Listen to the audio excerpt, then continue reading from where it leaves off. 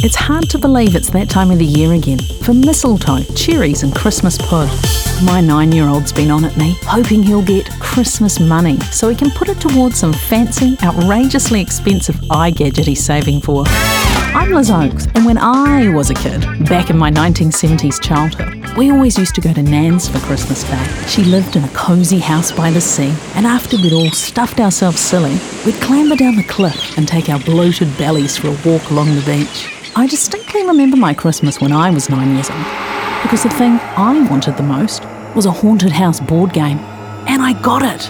On the front cover it read, "You creep through the haunted house. Will the whammy ball get you? Can you break the witch's spell? Spooky fun for all the family!" I was so excited, I tore the wrapping paper off and my big brother helped me set it up. We lay on the carpet, and as we played, Nan sat in the chair next to us. And I remember seeing her feet in her white sandals and hearing the clink of ice as she took a sip of her sherry. Funny looking back and remembering that family Christmas, because I suddenly realised it was my favourite from when I was a kid, simply because my big brother lay down on the floor and played with me. I got the haunted house present that I really wanted, and it was the last Christmas we had with Nan. Merry Christmas.